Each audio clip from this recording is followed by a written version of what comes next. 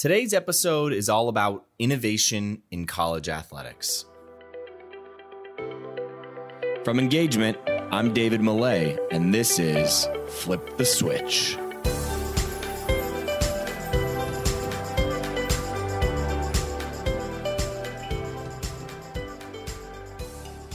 What's going on, everybody? Welcome back to another episode of Flip the Switch, where we sit down with leaders in customer experience and employee experience, and we try to figure out what are the trends that they're paying attention to, what are the experiments that they're running, what are the principles that have driven success in their career, and then we take all those insights and we apply them to the world of sports and entertainment. Now, today's episode is another one of our College Leaders series, where we're sitting down with some of the most innovative leaders in college athletics. And today's guest is my friend, Eric Nichols. Eric is the Senior Associate Athletics Director for Marketing and Branding. He's also kind of the Chief Marketing Officer, if you will, at the University of South Carolina in their athletics department. So Eric oversees digital, marketing, social media, university band and spirit programs, as well as serving as the primary liaison for licensing, merchandise sales, outsource entities, including IMG for multimedia rights, IMG Learfield Ticket Solutions for outbound sales. And he's also the secondary sport administrator for men's and women's soccer. We wanted to have Eric on the show because he and I always have really good conversations about customer experience and how to break the mold of what currently athletics has always been about, which is kind of like if you build it, they will come. There's definitely been a shift a little bit over the last 4 or 5 years, if you will, with some of the senior leaders thinking, hey, we got to be more innovative in how we serve our fans. And Eric is at the front of that group. And he's going to talk about some of the different things that South Carolina has done over the pandemic and are now launching this year at their football stadium to really show that they care about the fan, and they know that if the fan doesn't show up, they can't do all the nice things and all the incredible, impactful things that they do for student athletes without the fans. So I won't go any longer. I won't steal any of the thunder, but we get into everything here from employee experience to renovated club areas in the stadium. We cover a lot of different things with Eric, but most of it is all focused around innovation, around customer experience and employee experience in college athletics. So without further ado, here's my friend, Eric Nichols. Eric, welcome to the show. What's up, Dave? How you doing? I'm so happy to have you on. It's bright and early. I'm Central Time on the road today. I know you're Eastern Time. It's still early for all of us, but again, thanks for coming on. I'm really excited to jump in with you. Absolutely. I look forward to the conversation. All right, let's start us off. We are it seems like a week away from football at this point. It just gets, the days are flying by, but football season is finally here. It looks like we're going to have stadiums full of people. What is new at South Carolina? Talk to us about what you guys have going on and what you guys have planned from a fan experience perspective this year. Sure. And we're recording this the day after the first day of classes. So what is new is that parking is tough around campus and long lines to get lunch. But other than that, that's not what you're asking about. This is like Groundhog Day a little bit because we opened 4 new clubs last year that we were really excited about. We worked really hard on, but we really weren't able to show the Gamecock world how great they were. There's a limited amount that got to experience a game day in them last year, but it's kind of like let's rinse and repeat. Let's do it all over again and relaunch these clubs because we're really proud of them. And every time we show them off, the common comment is like, wow, this is NFL quality. And to us, what we're most proud of is that we did it on a budget. But we still got high quality products that should yield fantastic revenue on a budget. So, okay, let's talk about those clubs. So we got Horseshoe, Cockaboos, Traditions. What am I missing? There's one I'm missing. The 2001 club. Okay. The 2001 club is what we think is one of the greatest team entrances in college football is 2001. I've been doing it, I guess it started in 83, certainly predates me. But this is a little bit like the Cowboys innovated a while back where we put fans right in the middle of the action where they can be in the team tunnel slapping fives with the players as they come on the field. Obviously, last year they couldn't slap fives with the team, but that's something we're looking forward to this year. But it's a cool 3-level club. It's got a terrace on top, loge suites, I think there's 80 seats of Loge Suite. So it's a very intimate, small, but high value piece of inventory. It's really cool. And we can't wait for people to experience it for real. Where did you guys come up with the idea for that? Because it seems similar to me. Like if you've been to a lot of the new soccer specific stadiums, they have that concept where the team leaves the locker room and walks through the most premium area and they're high-fiving. Is that where you guys got that inspiration? A little bit. I mean, it was probably more so, when you're dealing with an almost 100-year-old football stadium, you kind of got to find the nooks and crannies. And that's what led to some of the opportunities here. But that 2001 in particular, that was it was an open air space that was covered with a tarp before. And it just, I think we got inspiration from Colorado. I think they have a corner end zone facility. I'm not sure if it's premium or not, but they have seats on top. And that's what gave us the inspiration. And then our minds went wild with the team experience, and connecting with players on game day is really kind of differentiated. It's really cool. Yeah, and I think when we think about fans and what they care about today, I mean, access is probably at the top of that list, and exclusiveness is at the top of that list. And so for you guys to build a space really that has is. both of those combined. Yeah, it really is. And the difficulty in college space is, we have to tread lightly with access with student athletes to where, pro teams, they can be a little more liberal with what they can do and how they can do it. So yeah, it's been a fun experiment, and we're learning every day. Is that changing now though with NIL on the rise? I mean, does that change how you think about that access? I mean, we can go into this a little bit. I don't want to spend the whole time talking about NIL, but I feel like that dynamic changes a little bit. No? It does, but at least in our state law, we can't facilitate at all. So we have to definitely keep an arm's length away. But we want to set up, we want to make that opportunity as seamless as possible should it present itself as being good for both parties. No, that makes total sense. So you mentioned with the different clubs, and we're going to put links to the clubs so that people, if you guys are listening to this and you're curious about what they actually look like, I know it's hard to do on a podcast, but in the show notes, we'll put links to these clubs so you can see it. You mentioned you did it on a budget. These are beautiful NFL style club spaces. Our goal was to create more than just nice air conditioned boxes. We wanted to have a story in it, and each of them have their own stories and their own target market, which is, that's what I feel we delivered on, which is what we're most proud of. Which of the four is your favorite, and why? Without question, it's the Cockaboose Club. I put a lot more time and effort and my own mental capacity into that because, quite frankly, it was the hardest. It was an old weight room, and people from the 80s are like, "Oh my gosh, this used to be a weight room." That's really cool. But I think the Cockabooses are one of our iconic brand experiences. We don't own them, which most people don't know, but they're right adjacent to our stadium. They're old. They're almost antique rail cars that sit right on the apron of our concourse. But they're a bit iconic to our game day experience. So we use that as inspiration, and we like to say that it was like a train station and a brewery had a baby. That's what it looks like in there. So it definitely pulls the Cockaboose imagery, but then it feels like a brewery, and it's aimed at the blue collar fan. It's the least expensive club seat in the SEC, which is something that we really wanted to create. I love it. Yeah. And I think that's going to be this gradual evolution too, right? I think as we've thought about stadium design, we think about these really high end areas, and then it's kind of like, well, what does the average Joe get? And I remember the first time that I really kind of shifted my mindset on this was talking to Notre Dame when they were rebuilding their stadium and doing the $400 million renovation.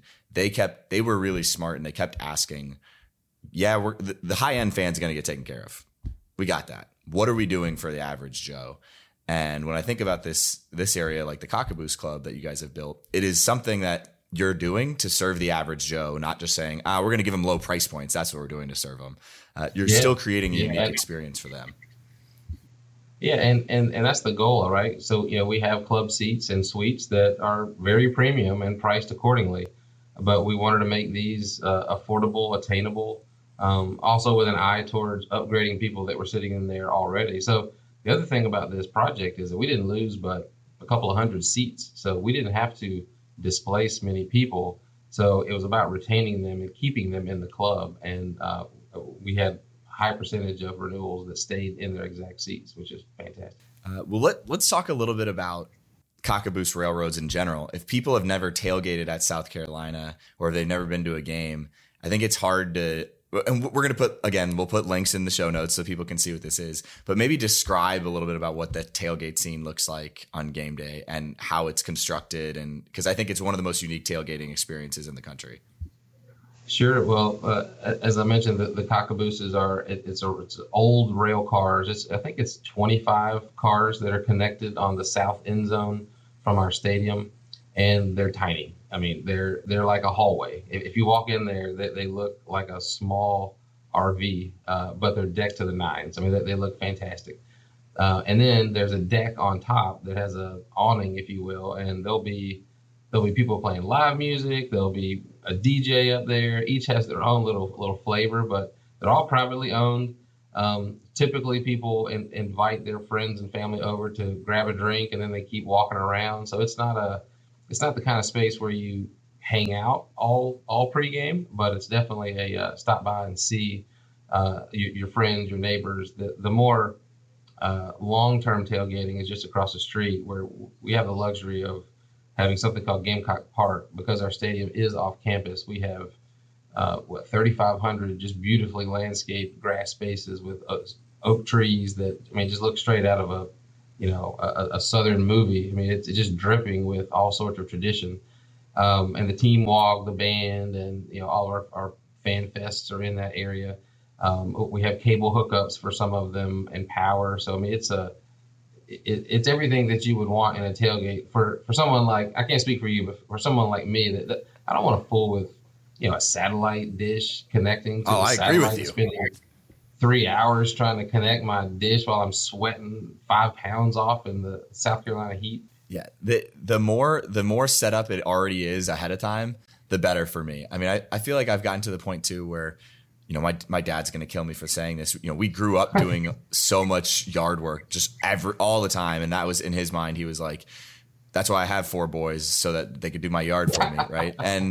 And it's funny now, like as an adult, like very much I have the mindset of like, I'm going to pay somebody else to do that yard work. I've got too much going on in my life. And I feel the same way with tailgating too. Like what's already set up that I can go in there, and I still want to be able to host a party and have fun as a millennial, but I also want a lot of that taken care of me, or taking care of it for me. So I love that you guys have that kind of offering for, I mean, I think it hits a lot of today's fan, what they want to do. It's today's fans' needs and wants and expectations are very different on game day. And I love that you guys have it set up for that.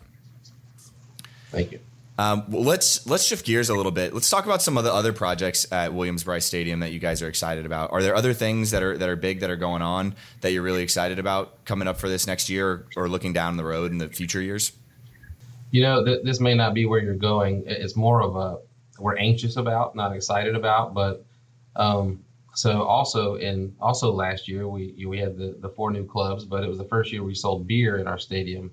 And it was a good dry run to, again, retrofit an old stadium with beer, which getting a little nerdy, but the point of sale ratio is just not feasible. You can't put enough points of sale in the stadium and have people also walk around to meet the demand. So it's trying to be creative there to meet the beer demands. One thing that we did, which was kind of cool, and it'd be tough to describe on a podcast, but we took 2 concession stands that were adjacent to an elevator, and we made what we're calling a beer cave, but it's a walk-through convenience store beer concession stand, if you will. But the intent was, let's again find a nook and cranny that we can alleviate some concourse traffic and try to allow people to get in and out as quickly as possible. So that we're anxious about. Cashless. We were cashless last year. Mm-hmm. We're cashless again this year. Cashless allowed us to be tax exclusive, which was a financial decision that folks may not, they certainly don't know it yet, but they will in 2 weeks. But we did lower the prices such that we could add tax, and the ultimate price lands about where it was. But you can't. the reason why you have whole dollar concession prices is because you're dealing with cash. When you're dealing with credit, you can have $5.89 and you can have $7.79, and it'll take a little getting used to. But I think college sports were the last place that you had round number items. So I'll be curious to see how that comes together. So interesting. When I think about the beer cave and what you guys created there, where did you get inspiration for that? When you were looking at, hey, how do we handle, we want to put more points of sale, but we also know that the more points of sale that we put in, the more backed up our concourses are going to get. What sources of inspiration, where did you guys look to come up with the idea of the beer cave? Sure. Well, obviously we have some really talented people here, and our campus architect, project manager, I'm not really sure her title, and Derek, she's really good at seeing opportunities and spaces. And I think it was the All-Star game that I went to in Cincinnati was the first time that I saw this concept of a convenience store in a concourse. And when we were asking questions, they said, "Oh yeah, that used to be a janitor's closet or something like that." I mean, it was a 10 by 10 box basically. And they said that box generated, I'm just making up numbers, but from memory, it was $150,000 of new revenue. And that, the light bulb went off. It's like, oh, wait a minute, that's a pretty good idea. So this isn't exactly that, but those sorts of things led to finding opportunities in the physical structure that can solve a need. That being said, we're right at the ratio where we need to be, but it's still pretty tight. Yeah. And we'll see how it goes this year, right? I mean, I think it'll probably go pretty well. I mean, I look at a lot of the new, obviously I spend a lot of time in new soccer stadiums as well.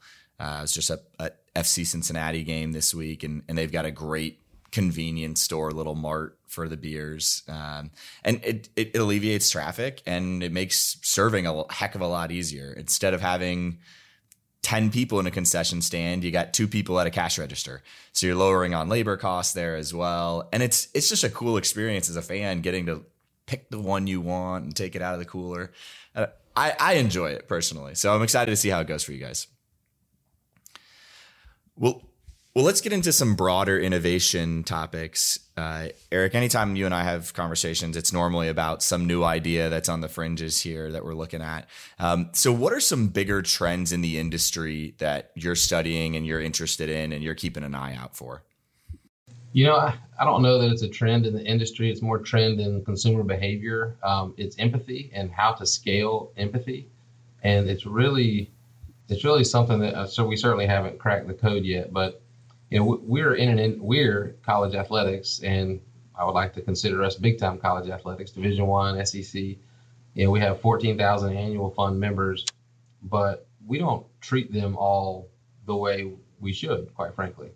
And these people are given their hard-earned money. Some of it's a lot of their discretionary income, and it historically has been a very transactional relationship. And we have invested in data to try to alleviate that and become more efficient, and that gets us only so far. You can't be empathetic with ones and zeros. I mean, you need to be a human. So we're investing in a retention team to try to get at that, to learn what can move the needle. Again, human investment, not technology investment, but we can make the human investment because we did make the technology investment.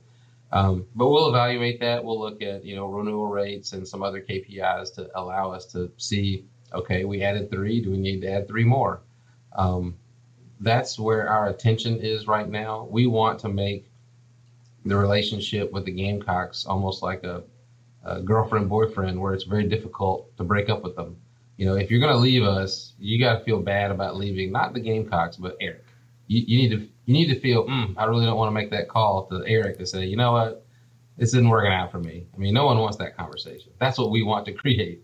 So, okay, let's get into this, because I love that analogy that you just used of the boyfriend girlfriend breaking up.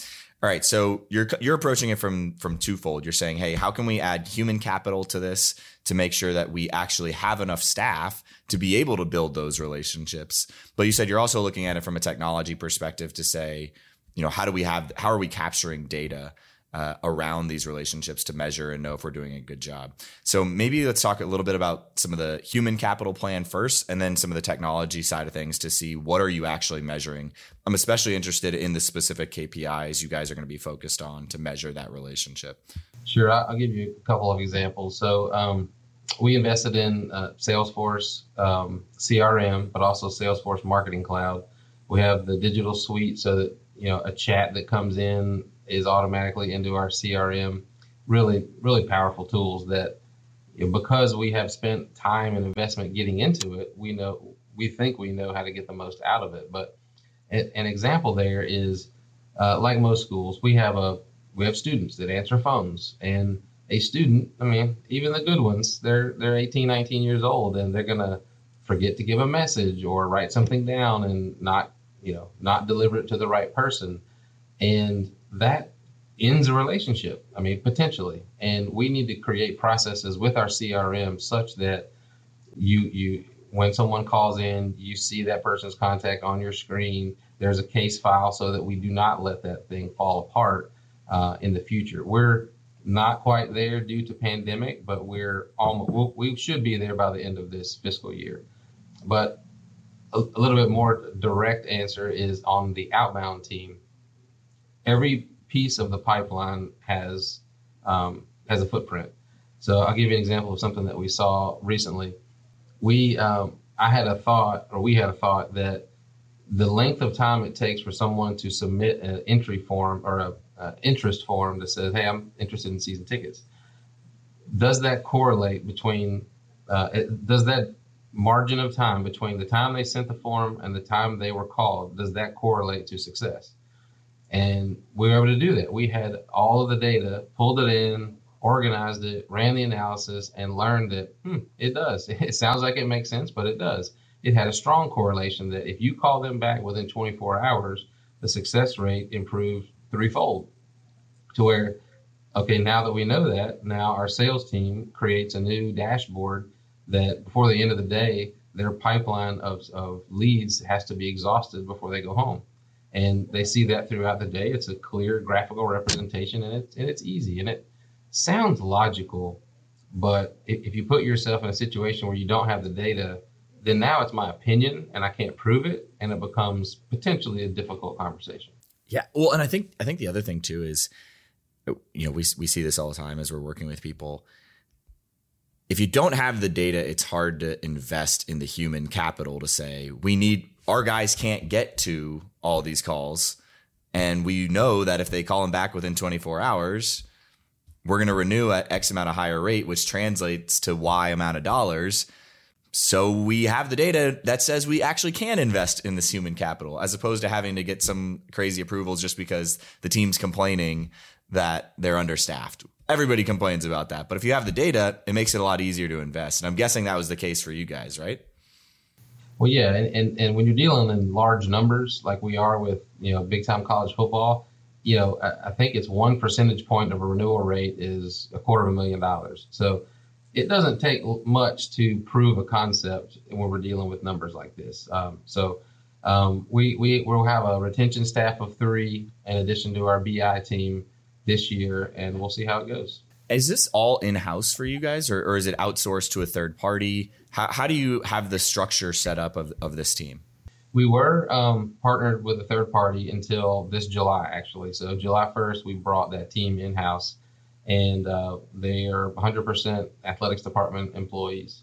Beautiful. And did you have to bring in outside skill set for that? Or did that skill set more or less already kind of live in the department?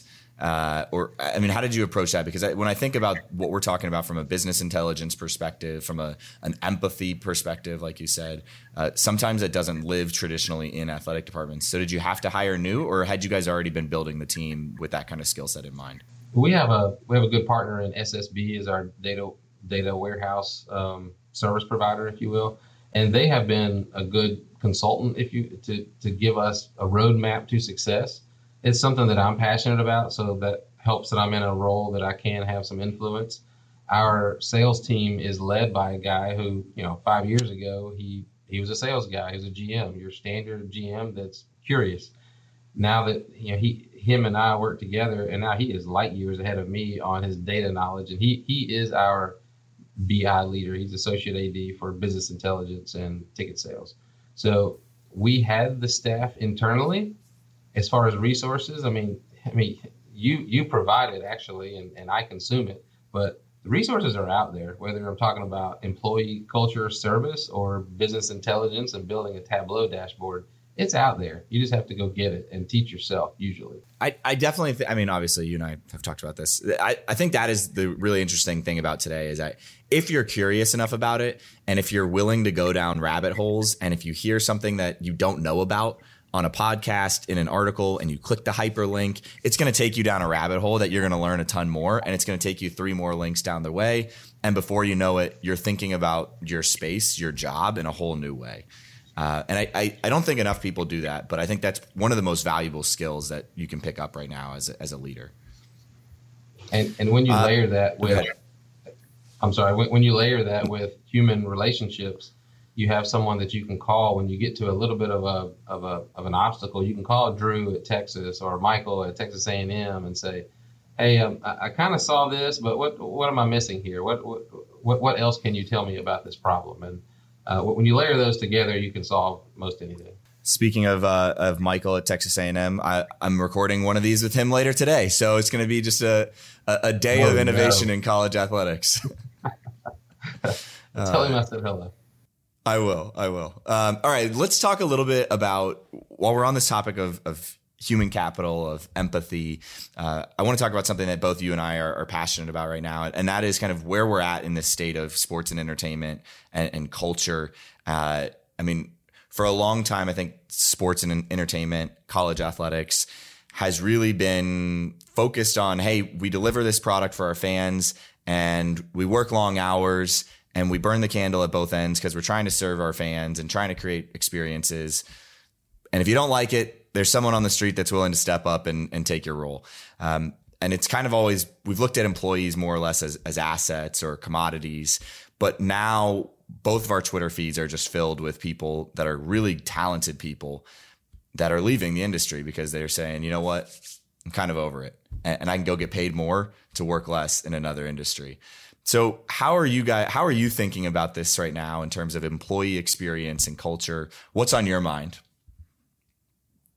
Well, I mean, I think you nailed it. I'm a 47-year-old man, and I grew up in the time when you roll up your sleeves and you do basically everything. And if you don't, as you said, you'll be replaced by someone who would love to do it for less money, probably.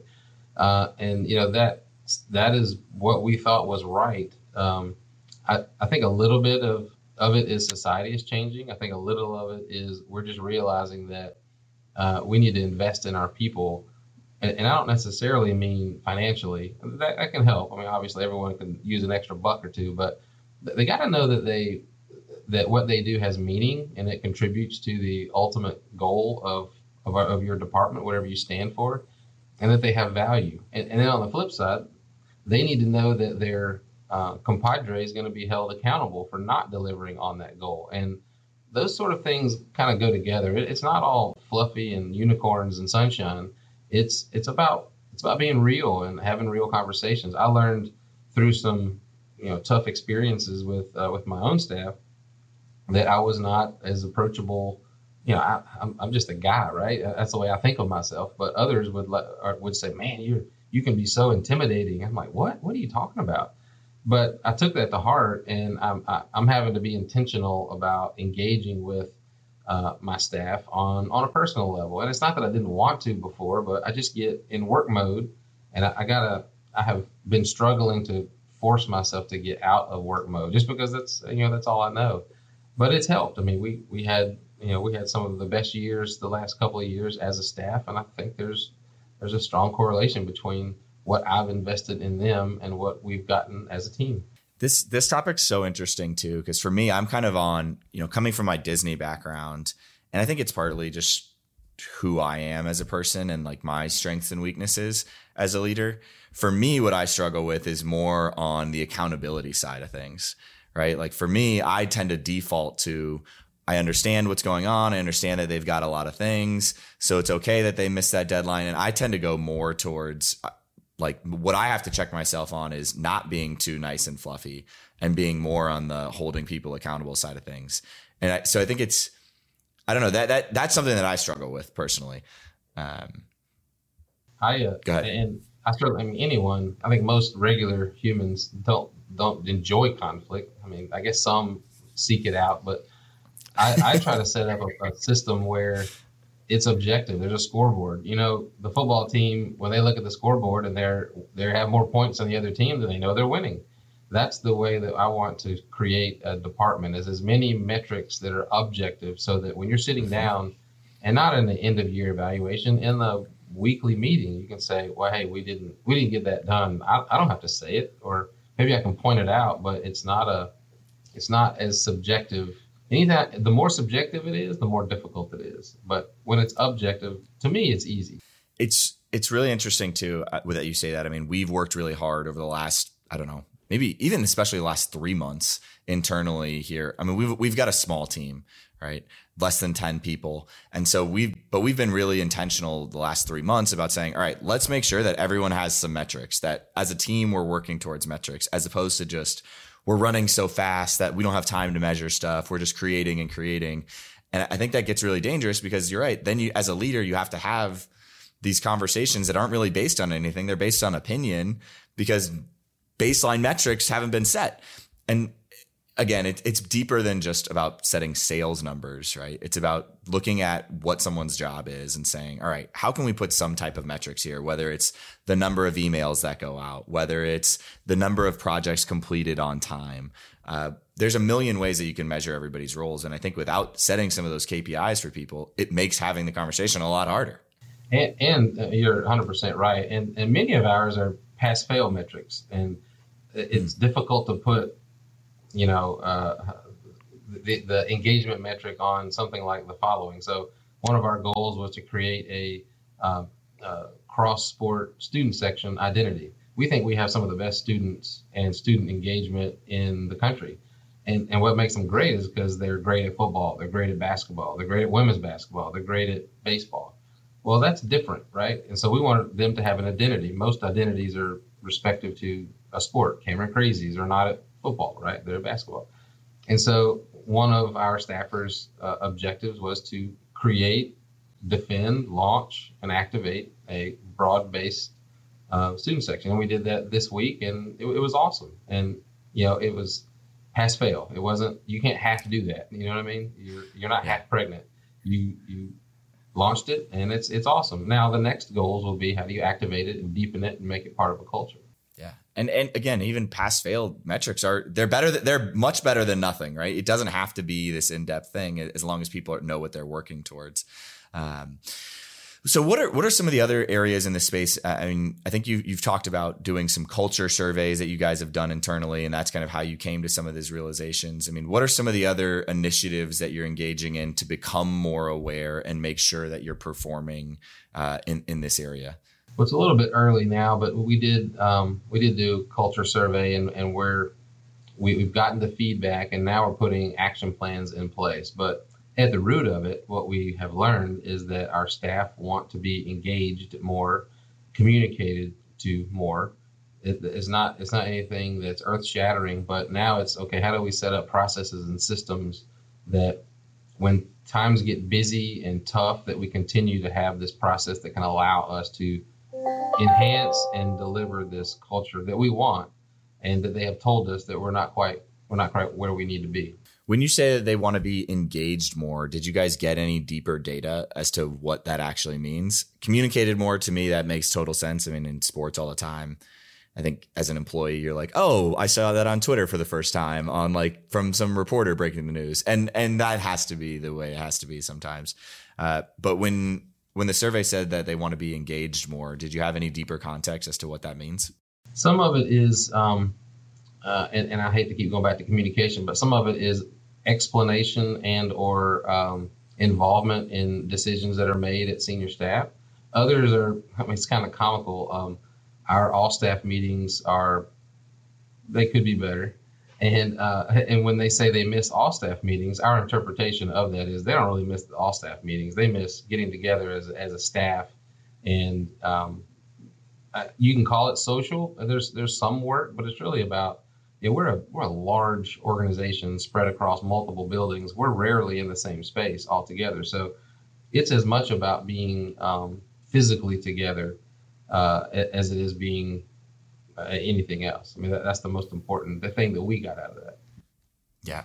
So there's some great work, I mean, that we've been studying and implementing around just the different elements of culture and how it's not just about how leaders interact with people. It's about what are you doing to facilitate teamwork? I mean, one of the questions when we do culture surveys is, do you have a work best friend?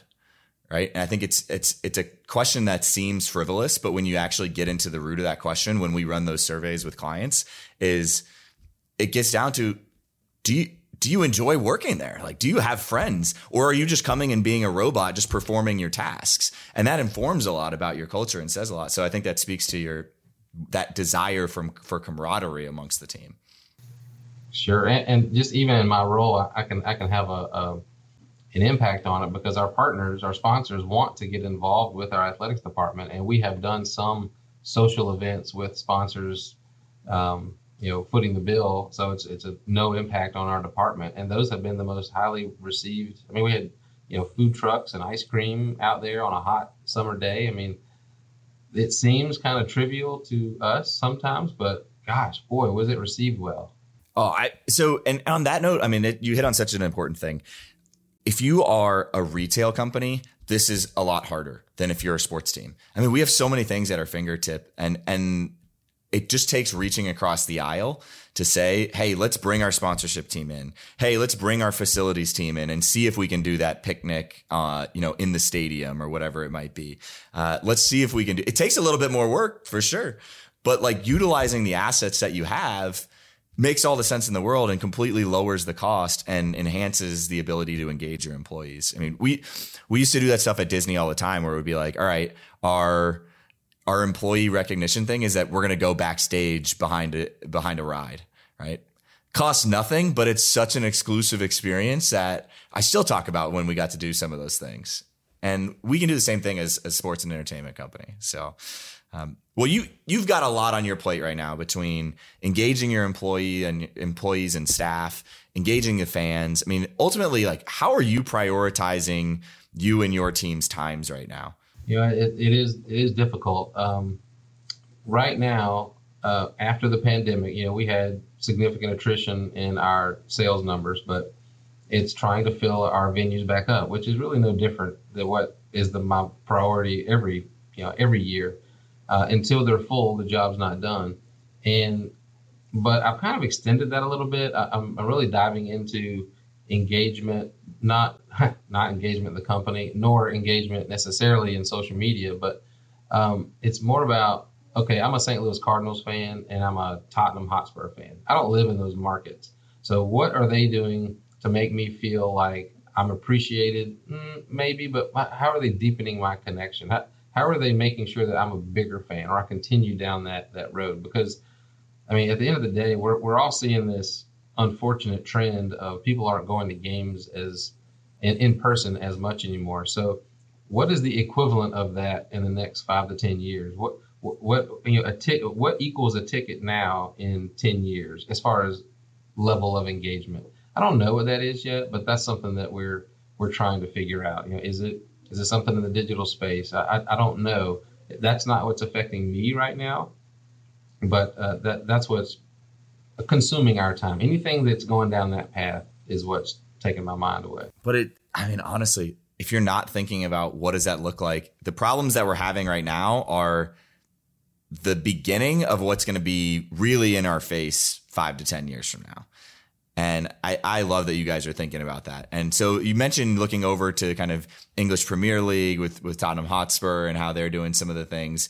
Are there other people that you're looking at or leaders online, teams specifically, that you're like, I think they're probably on the cutting edge of engaging? What does that space look like? Probably not one in particular. I follow so many. I kind of have a wide net of where I get inspiration. So I don't know that there's any one in particular. But I'm consumed by this concept of I call it the Disney concept, but that sounds so obvious. But Disney tries to get a family to come, I assume, once or twice in their life, right? It's not a every week thing. I think that they're not in the season ticket market other than Orlando residents, right? So what is that equivalent to us? So we always prioritize season tickets. Well, growing up, that's just what we do.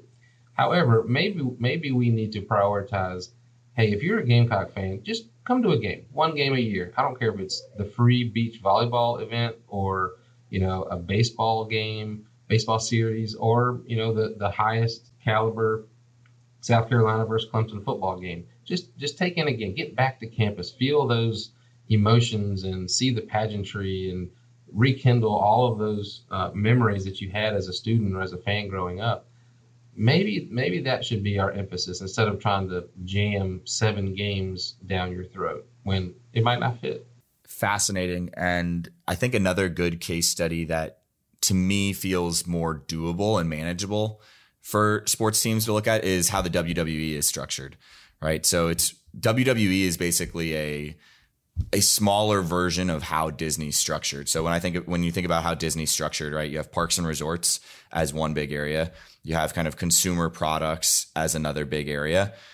You've got your media, which is your ABC, Disney Channel, ESPN, and then you've got studios where you're making the feature length films. WWE as a sports and entertainment company is structured in exactly the same way. And when I think about South Carolina, so much of the focus is on that parks and resort segment, that in-person engagement where you're engaging with it. From a consumer products perspective, historically, I feel like we've been pretty hands off and said, we'll just license it out and we'll take a percentage, right? I think people are starting to change that. Guys like you and your peers are starting to bring that in a little bit more and do a little bit more creative things. But when it comes to media and studio, it's been kind of neglected, and I think what you're trying to do with digital ties more into that. But go ahead, you were going to say something. Oh no, I was just going to say, I mean, when you look at our annual fund Gamecock Club members, and there's 14,000, but then you look at our licensing numbers, and there's $3 million worth of royalties that have been generated. I mean, those are hundreds of thousands of people that are spending money on your brand. But sometimes it's stopping there, and I want to bridge that gap. Is our goal. Are there any concepts in particular that are really interesting to you? Obviously, there's so much in that space right now. People are experimenting left and right. Have there been any specific experiments that have caught your eye and said, "Oh, that's pretty interesting"? I mean, like most, I've gone down the NFT rabbit hole, and I think I'm more bullish on blockchain as a foundational technology than I am on NFT currently. Because I do think blockchain is our future, no doubt. But again, back to prioritizing our time and resources. NFT, I think it's novel right now. I don't know that the market is there yet, and I don't think we're in a position to push and create that market. As the market evolves and matures, then our current approach is we're going to be primed and ready to dip our toe in it, try things out. I know you have a relationship with Zoe, and you introduced me to her, and her concept of fandom through NFTs it's a bit it's cerebral, and I'm trying to get there. I don't quite see it yet, but maybe if I consume by volume, it'll just occur, right? It'll come from osmosis. Another good one in that space, I think, that's done some cool stuff is do you know Packy McCormick? He writes the Not Boring newsletter. That's another one for you. He's been doing a lot of stuff on fandom and this digital space and what that looks like, more long form type stuff. But no, it's all fascinating, and we'll see where it's at. I mean, with Miami launching their NFT marketplace, I think the numbers from this week, they still haven't been selling out right now just yet of the NFTs, and they're in a marketplace that is more primed to consume those NFTs than most. But somebody's got to be first, right? And that's what actually watching Miami and seeing launches like that I thought was executed flawlessly. They had what appears to be a really good product in the NFT space. and to see it, I don't know what their expectations were, but to see it not sell out immediately communicates to me that maybe the market's not ready for it yet. Doesn't mean that I don't think they're doing great work, but it just means that, again, back to our empathy, and I would rather take that time not away from trying to create empathy with our fans and invest mental capital to figure that out. Makes total sense. Well, Eric, as we're wrapping up here, I mean, you've got a giant billboard that you can give to other listeners that are on the show, obviously more senior leaders in sports and entertainment that are tuning in. What would be your billboard that you would put up? What would the billboard say? It's probably not that creative of an answer. I think Simon's read one of Simon Sinek's books, and this is what came out of it, but like a personal mantra, if you will. And mine is be better. And basically what I'm saying is be better than yesterday and not rest on my laurels. And be better might mean be a better father, be a better husband, be a better community citizen. I mean, that's something that I could certainly get better in, is investing in my community of Columbia. But translating it to the sports world, it's just, I mean, we're in a time of change, and you can either sit back and be, a grumbling old man, or you can be better. And I think ultimately we're moving the right direction. It's going to be, it has been painful. It will continue to be painful, but as long as you're trying to just be one step closer to better today than you were yesterday, then I think it's the right move. I love it. And it's definitely sage advice right now, where everything is changing so much, and the speed at which our consumers and our fans and our student athletes, right, that we're serving, I mean, what their expectations are changing more and more quickly than ever before. So if we're not constantly coming into the office every day saying, how can I do this a little bit better? How can we make this project that I'm working on better? We're in deep crap. So, well, Eric, you constantly are putting out great stuff on Twitter, and I think you're leading a lot of the innovation in the college industry right now. Where can people follow along and see the things that you're working on and get engaged with you? It's kind of you to say thank you. Twitter is where I'm probably most active outwardly. It's just Eric Nichols, at Eric Nichols on Twitter. Eric Wayne Nichols on Instagram. That's certainly more the personal side of Eric, but still guarded. And Facebook is definitely the personal side of Eric. So I probably won't accept an invitation from a stranger. I've been more interested in LinkedIn lately, posting occasionally, but LinkedIn, I have a love-hate relationship with LinkedIn.